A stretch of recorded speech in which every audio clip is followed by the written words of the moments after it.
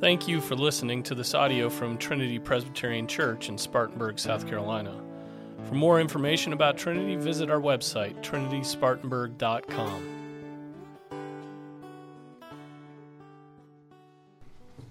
Let's stand for the reading of God's Word. Turn with me to John chapter 11, and we will again read 1 through 46.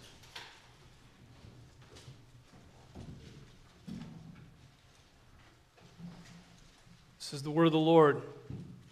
Now a certain man was sick, Lazarus of Bethany, the village of Mary and her sister Martha. It was the Mary who anointed the Lord with ointment and wiped his feet with her hair, whose brother Lazarus was sick. So the sisters sent word to him, saying, Lord, behold, he whom you love is sick. But when Jesus heard this, he said, This sickness is not to end in death, but for the glory of God, so that the Son of God may be glorified by it. Now Jesus loved Martha and her sister and Lazarus. So when he heard that he was sick, he stayed 2 days longer in the place where he was. Then after this he said to the disciples, Let us go to Judea again. The disciples said to him, Rabbi, the Jews were just now seeking to stone you, and you are going there again? Jesus answered, Are there not 12 hours in the day? If anyone walks in the day, he does not stumble, because he sees the light of this world.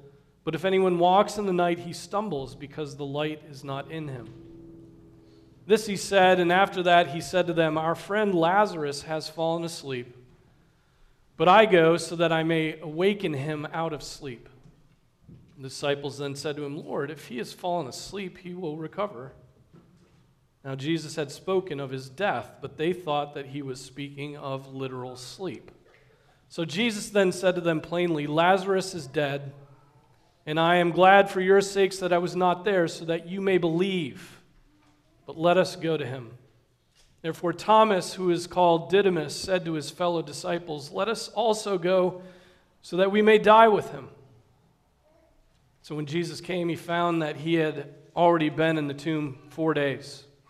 Now Bethany was near Jerusalem, about 2 miles off, and many of the Jews had come to Martha and Mary to console them concerning their brother.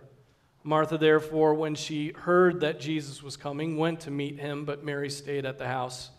Martha then said to Jesus, Lord, if you had been here, my brother would not have died. Even now I know that whatever you ask of God, God will give you. And Jesus said to her, Your brother will rise again. Martha said to him, I know that he will rise again in the resurrection on the last day. And Jesus said to her, I am the resurrection and the life. He who believes in me will live even if he dies, and everyone who lives and believes in me will never die. Do you believe this? She said to him, Yes, Lord, I have believed that you are the Christ, the Son of God, even he who comes into the world. When she had said this, she went away and called Mary, her sister, saying secretly, The teacher is here and is calling for you. And when she heard it, she got up quickly and was coming to him. Now Jesus had not yet come into the village, but was still in the place where Martha met him. Then the Jews who were with her in the house, and consoling her, when they saw that Mary got up quickly and went out, they followed her, supposing that she was going to the tomb to weep there. Therefore, when Mary came where Jesus was, she saw him and fell at his feet, saying of him, Lord, if you had been here, my brother would not have died.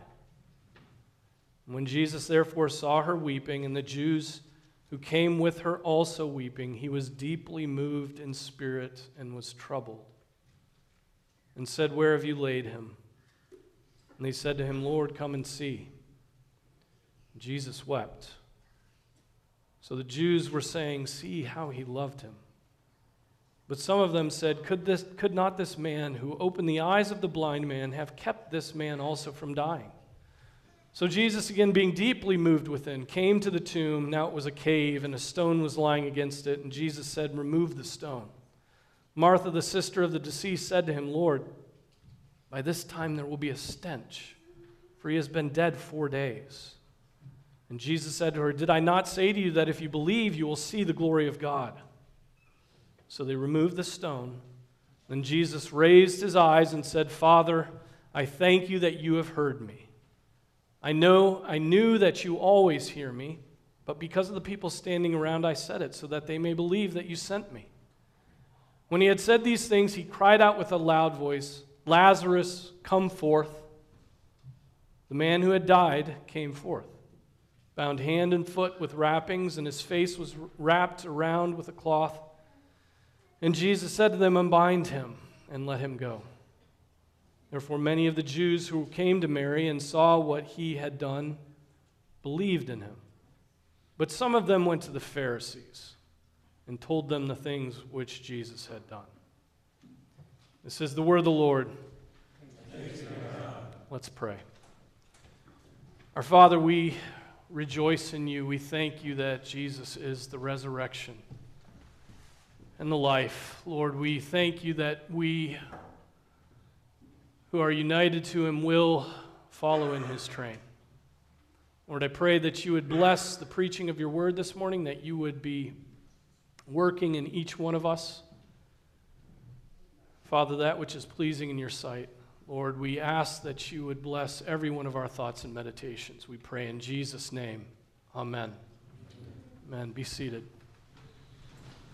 So we'll focus on 7 through 16 this morning. No way to get through this passage any quicker than what we're going, pace we're going, at least not for me. So the friend of Jesus, Lazarus, was deathly ill. So Mary and Martha inform Jesus, and Jesus tells them that this sickness is not to end in death, but for the glory of God, so that the Son of God may be glorified by it. Then, instead of, and we always, you always get a chuckle when you read this passage, right? Instead of leaving promptly to go to Bethany to minister to Lazarus, he stays where he was, right? And we think, it's terrible inaction. How could he be so unkind?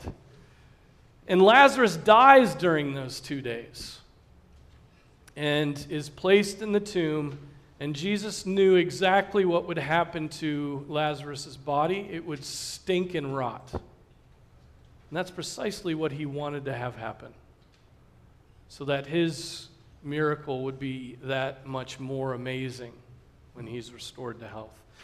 And so we talked about that last time, but we pick up at verse 7, these events concerning Lazarus and his sisters. Jesus proposes that they make their way to Judea, the region where this city of Bethany is situated.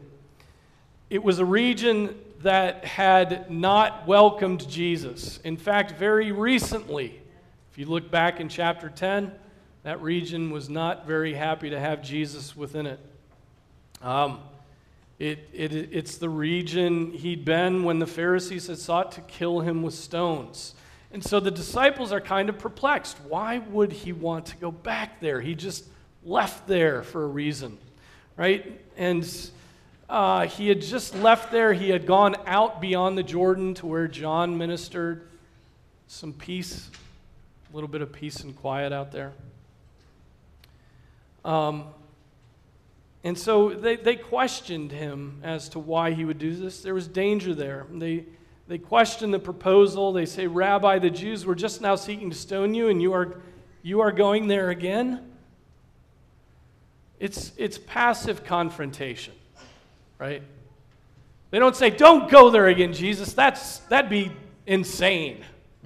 They just lob out a passive question and hope that Jesus will come to the right conclusion. They don't tell him not to go there. They just suggest that that he ought not to by their question. And they're probably not just fearing for Jesus' safety, are they? Right? They're fearing for their own safety. They've got to be close to Jesus. They've got to go with him, and they don't want to go back there. Perhaps they want to avoid the cross, right? And prefer the new ease they've enjoyed on the other side of the Jordan. It really is not a very prudential plan unless you're the Son of God who makes the plan. Then it's very prudential. Then it's stuffed full of reason. And unless you know what that you have work to do by your heavenly Father, and that work is coming to a head, and Jesus knew that. He knew he had to go back there. So Jesus, as we've seen repeatedly in the book of John, responds with wisdom that requires some thought to be understood. Right? It's not immediate. You have to think about what he says. It seems cryptic at first. In response to their caution, he says, "Are there not 12 hours in the day? If anyone walks in the day, he does not stumble because he sees the light of this world. But if anyone walks in the night, he stumbles because the light is not in him." And you're like, huh? How does that relate? Well, the 12 hours he mentions here are the daylight hours that have a purpose. And the purpose of the daylight hours is work. You work during the daylight. I pity those of you who are on second shift or third shift. You're supposed to work during the daylight. It's misery to not work during the day. Anyway, but these 12 hours of light are for work. And now Jesus is Jesus merely just saying that it's easier to walk during the daytime because you can see where you are going? Well, I mean, it seems so until this last part. But if anyone walks in the night, he stumbles because the light is not in him. Now, this could just mean because he has no light or because there is no light in it, in the world, right? At night, there isn't light. And it doesn't necessarily mean him. It could be it. Now, but I think it is intentional ambiguity on Jesus' part. He's talking about the ease or difficulty of traveling on foot in daytime or in nighttime. And I also think he is directly responding to the fear of the disciples.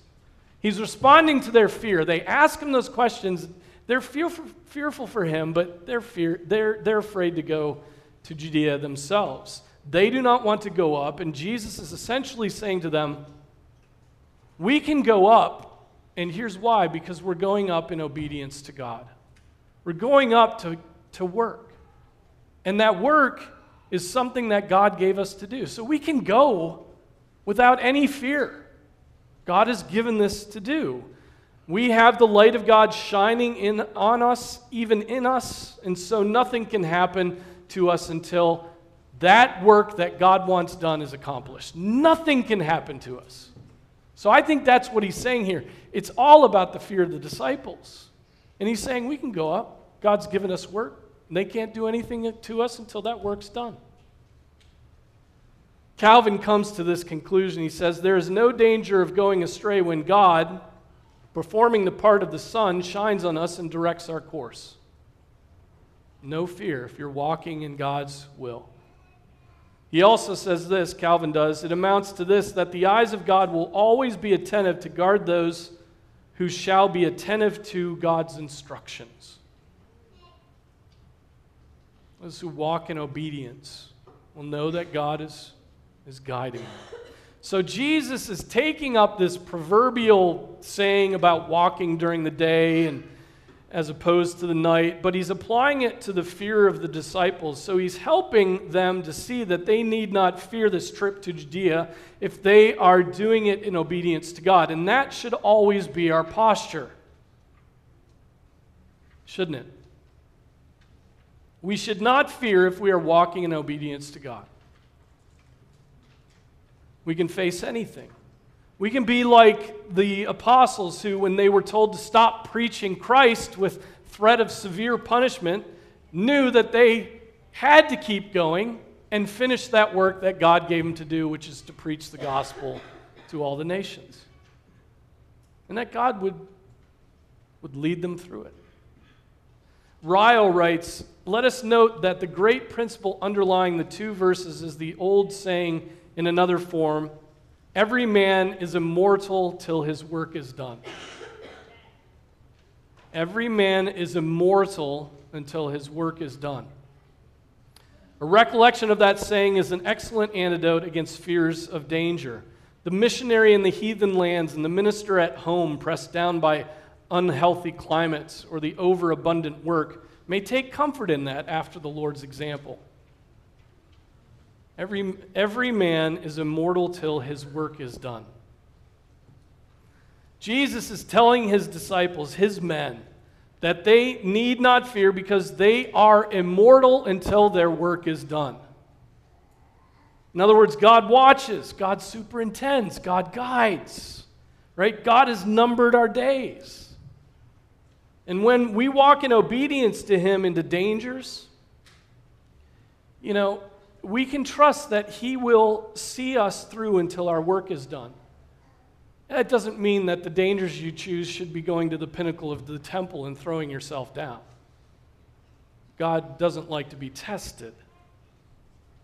Right? But if it is work of obedience, work in accord with his will and with his word, then you know you can go into it with faith. Now that reminded me of the work of pastors in some sense in Geneva during times of plague. Now think of facing danger like that. Think of being one of those poor pastors who had to go out to the plague hospitals that they set up outside the gates of the city.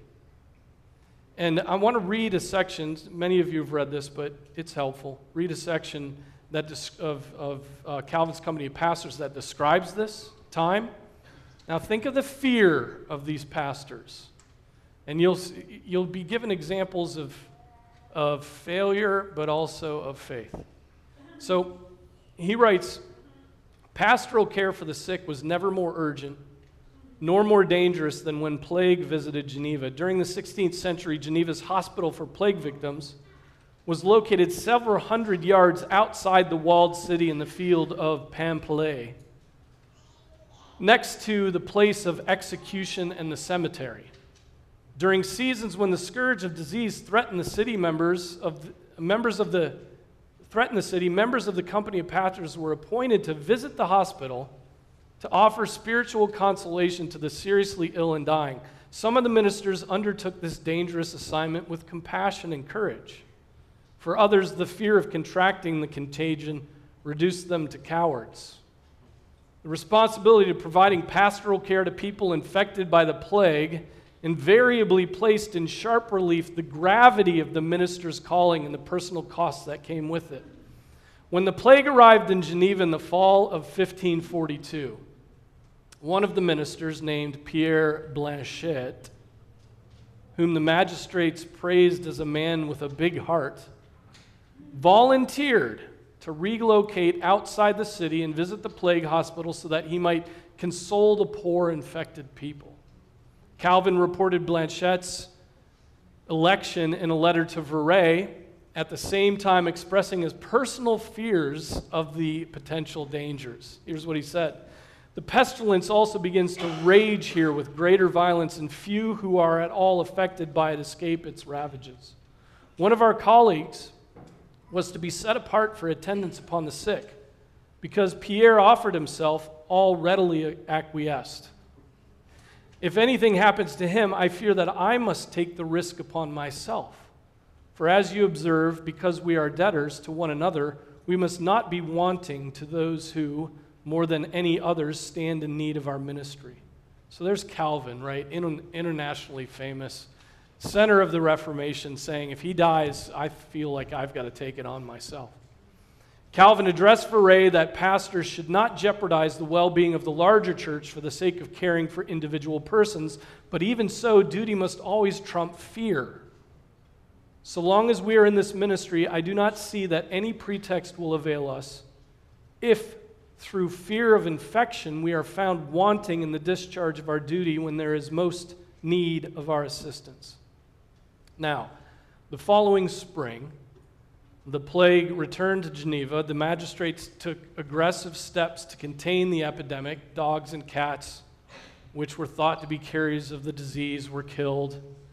The law courts were closed until the harvest. The sick were confined at home or sent to the plague hospital. On May 11, 1543, the brave Pierre Blanchet once again was appointed to provide pastoral care for the sick, and 3 days later, he returned to the plague hospital. By the end of the month, he contracted the disease and died. Blanchette's death precipitated a crisis within the ranks of the company of pastors. Of course it did, right? As Calvin and his colleagues struggled for nearly a week to find a replacement for him, no one from the venerable company was willing to undertake the assignment. They were afraid. At the same time, the magistrates mandated that because of Calvin's international stature and importance for the Genevan church, his name should be removed from the roster of potential candidates, an exemption that must certainly have bred tension, if not outright resentment, among his colleagues. The venerable company finally resorted to drawing lots to select pastors for the plague hospital. But the men whose names were chosen refused to accept the charge, declaring in the presence of the magistrates that even though this duty belongs to their office, nonetheless, God has still not given them the grace of strength and constancy needed to go to the said hospital. It's part of our job, but we don't have the faith.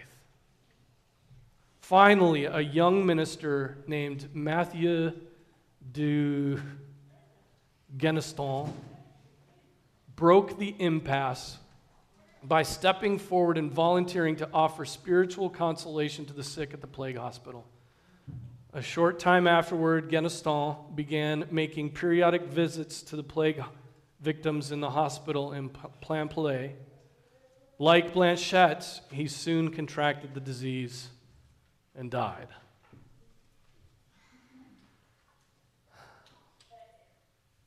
I mean, that's an example of this fear, right? The fear that the apostles were facing here.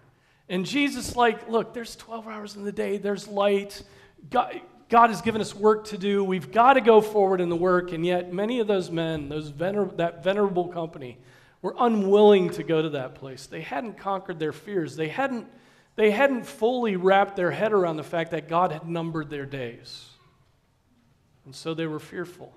And I imagine I would have been in the company of the cowards. And I would have hoped that Joel Linton would have stepped forward as a missionary to the plague hospital in my place. I would have heartily concurred with the decision of the presbytery.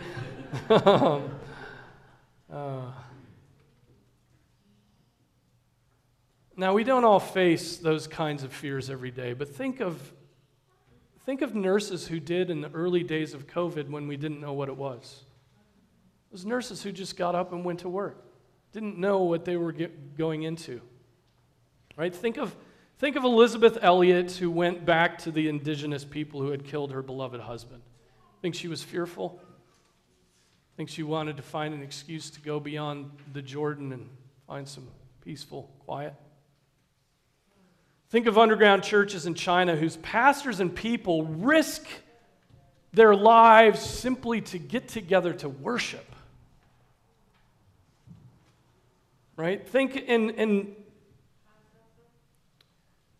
what difficult things do you face that fill you with fear and are matters of obedience to God? Talking with a boss about keeping the Lord's Day. I can't work on Sundays anymore. I just can't do it. Witnessing to a coworker who has that coexist bumper sticker on their car. Right? Witnessing or speaking about life in the midst of the insults of the pro-abortion deviants outside the Greenville Women's Clinic. Think about this fear. Having another child after the first one, or the second one, or the seventh one. Conquering that fear makes cowards of many of us. What about saying the hard things at a board of directors meeting? Getting past the superficialities. Actually saying something. Entering a school as a law enforcement officer when there is an active shooter. Think of that fear.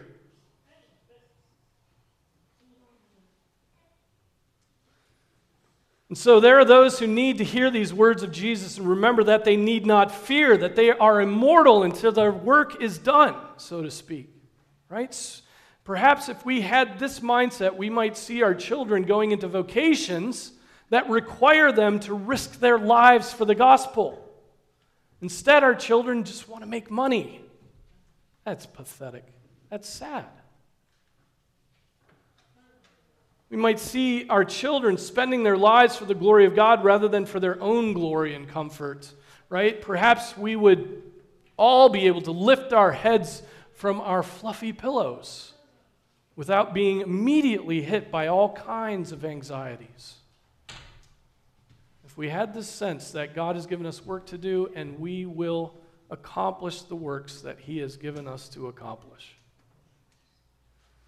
You will not stumble when you walk in the light of Jesus Christ. God has assured us of that. And Calvin says, the eyes of God will always be attentive to guard those who shall be attentive to His instructions. Jesus had that confidence as He went back into this lion's den of Judea. He was walking in the light and knew that nothing could harm Him until the hour that was appointed. So Jesus bid those fearful disciples, come along, let's go. God would not leave them or forsake them. And then He said, verse 11, our friend Lazarus has fallen asleep, but I go so that I may awaken him out of sleep. And as you might expect at this point in the gospel, the disciples don't get it. They don't get it. They come to quick conclusions. They respond, Lord, if he's fallen asleep, he'll recover. I mean, are we really going to risk our lives to wake somebody up from a nap? It seems unreasonable, and we're scared, and we don't think you should do that. What they don't understand is that Jesus is using a euphemism for death. Okay? Scripture is full of euphemisms for death, right? And it's a wonderful euphemism because it's gentle, right? He's using a gentle expression to describe his friend's death. And he's using a euphemism also for the resurrection. He's going to awaken Lazarus out of sleep.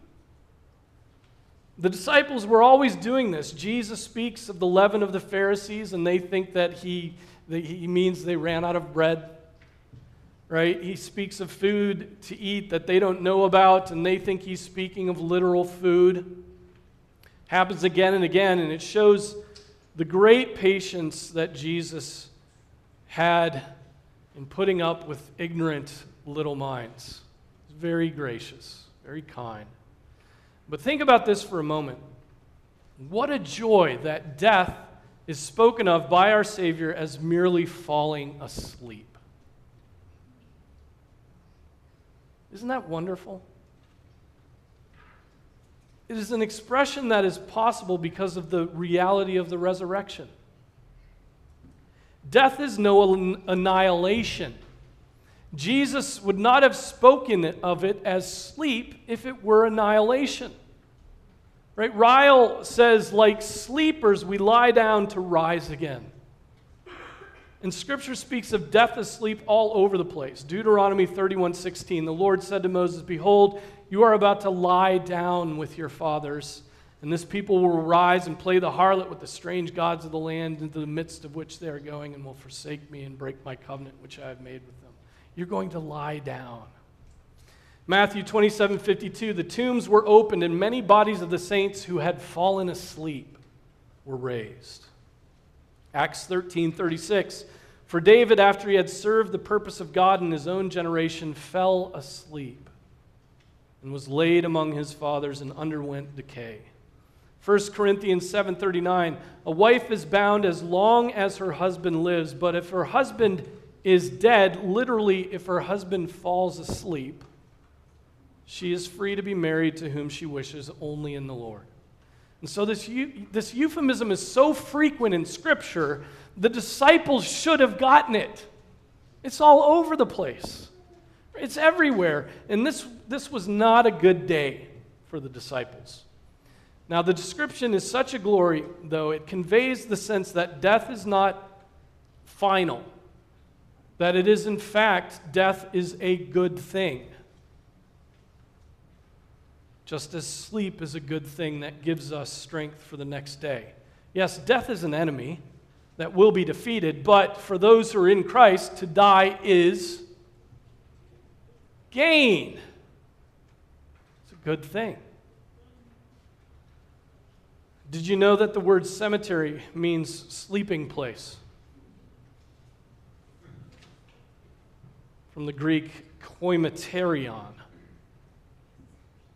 sleeping place, from the verb to sleep. So one day God will awaken all those who have fallen asleep, and those who fall asleep without faith in Christ will wish they could literally fall asleep to get some relief from the battering justice of God. Those who fall asleep with faith in Christ will go from comfort to comfort. But we do not want you to be uninformed, brethren, about those who are asleep, so that you will not grieve as do the rest who have no hope. For if we believe that Jesus died and rose again, even so God will bring with him those who have fallen asleep in Jesus. Amen? Jesus then in our passage has mercy on the ignorant disciples and speaks explicitly of what he intends. Lazarus is dead. He's dead, guys. And their minds must have been clicking at that point, making connections. Suddenly, his talking of sleep would have made sense to them. But what did he mean by awaken him from sleep? You know, they would have been going, what does he mean then? Okay, if he's dead, what does he mean by awaken him from sleep? And then he says, verse 15, and I am glad for your sakes that I was not there so that you may believe. So what is Jesus saying there? He's saying this, I'm glad I wasn't there to heal him when he was sick because you will see a miracle and you will believe, right? Your faith will deepen because of what your eyes see. He's not glad Lazarus is dead. That's not what he's saying. He's going to weep. He's not glad that he's dead. He's grieved at that, but nevertheless, Jesus is glad for the opportunity that his death will give to demonstrate his power over death, even over death. Now, isn't it beautiful that Jesus then says, but let us go to him. Let us go to Lazarus. Lazarus isn't dead, yet he's speaking of him as if he still is. And he does still live, right? That is the case with all who die. We struggle to put the body in the ground, but that does not at all mean that the soul does not live on and that what God has created is in any way destroyed. For believer and unbeliever, there is this teaching of Scripture. Each person, body and soul, will live forever. Two different destinations based upon their union with Christ, but nonetheless, there is a sense in which we can speak of everybody always in the present tense. Anybody who has always lived is living now. And then one final verse that I'd like to look at. Into this scene comes Thomas, who is also called Didymus, one of the 12 apostles. Now, all of my children have Bible names, as you know, and our children have birthdays also, as you know. We read a passage from the Scripture that has to do with their namesake. This is the passage we read on Thomas's birthday. Now, why do we read this passage? Because we hope it shapes our children and gives them some sort of pattern to follow. Okay, that's why we do it. Very simple. Now, what you may not know about our Thomas, since he's a teenager now, Thomas is our go-along buddy. We always called him the go-along buddy. He's embarrassed by it now, but it's his glory. It was his glory. He always wanted to go along with the other kids and play what they were playing. He was always content to be a companion of others and be an assistant to others. And that's something I hope will always mark your life, Thomas. And that you would be a companion, a good friend, a go-along buddy for others. And I trust God will get him through these difficult years of adolescence. Put that in his heart. But Thomas the Apostle was a go-along buddy. The verse says this, "Therefore Thomas, who is called Didymus, said to his fellow disciples, well," I always hear it that way, "well, let us go, let us also go so that we may die with him." What's wonderful about the passage is that the Apostle Thomas is sort of misunderstanding what Jesus said, but that misunderstanding that they were going to their deaths does not inhibit his faith. In fact, it amplifies his faith, right? He, it seems, believes that Jesus has just been telling them that they had to go to Judea and they were going to die, right? They're going to die. And he's like, all right, let's roll. Let's go. Jesus, if you're going to do it, I'm going to do it with you. He sees everything as bleak, right? We're going to die. Riddled with fear, and yet he's ready to plow ahead. Given his misunderstanding of what Jesus means, his willingness to go along reveals his loyalty, his faith. He's a good friend to Jesus. He didn't understand the earlier proverb that Jesus taught them. If he had, he would not have considered their move to Judea as a death trap. Nonetheless, he's tightening up his sandals for the trip. Thomas is willing to die with and for Jesus Christ. It's wonderful.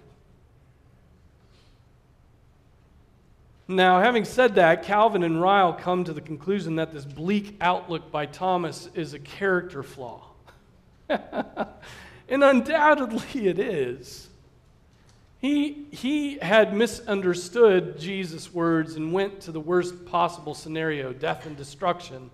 And the application they make out of that, the application that Ryle and Calvin then bring into their comment on this, is that when we come to Christ, there is radical change, but nonetheless, our natural temperaments often persist. Right? Radical change and regeneration, and yet our natural temperaments, just naturally how we are, often stays very, very similar to the end of our lives. Ryle says the sanguine do not altogether cease to be sanguine, nor the desponding to be desponding when they pass from death to life and become true Christians. They show us that we must make large allowances for natural temperament in forming our estimate of individual Christians. And then he makes this statement that I think is very important. Listen to this. We must not expect all God's children to be exactly one and the same. We may not have the cheerfulness of one brother, or the fiery zeal of another, or the gentleness of another, but if grace reigns within us, and we know what repentance and faith are by experience, we shall stand on the right hand in the great day. Right? To that I add this.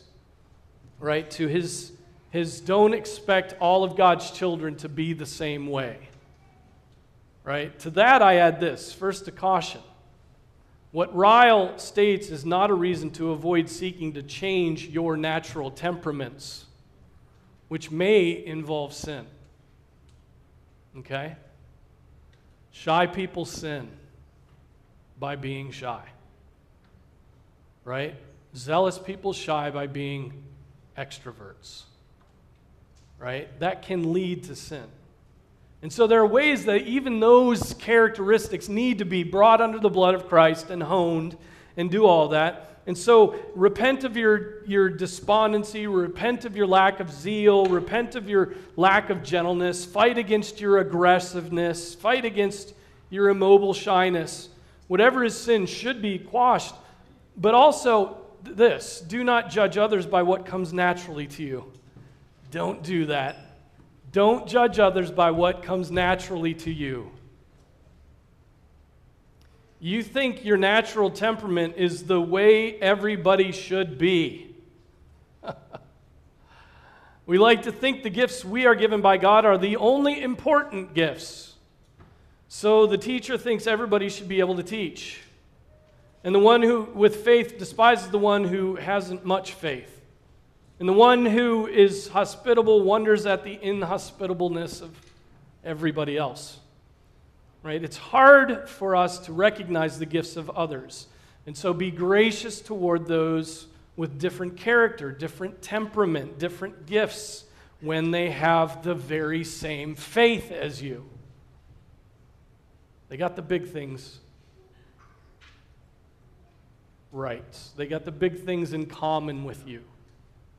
Be gracious in the rest. This is very hard, right? How do we know it's very hard? Because the scriptures are constantly telling us not to do this, right? For the body is not one member, but many. If the foot says, because I am not a hand, I'm not a part of the body, it is not for this reason any less a part of the body. And if the ear says, because I am not an eye, I'm not a part of the body, it is not for this reason any the less a part of the body. If the whole body were an eye, where would the hearing be? If the whole were hearing, where would the sense of smell be? But now God has placed the members, each one of them, in the body just as he desired. If they were all one member, where would the body be? But now there are many members, but one body, and the eye cannot say to the hand, I have no need of you. Or again, the head to the feet, I have no need of you. Right? So don't despise others with different temperaments, but examine your own temperament to see what is good and what is sinful. There's sin in all of our temperaments, right? And we can repent of that. And God does move us and sanctify us and make us holy. And ultimately the goal is to what? To imitate Christ. So study his temperaments. Study his actions. Study his works. Study his faith, as we see in this passage.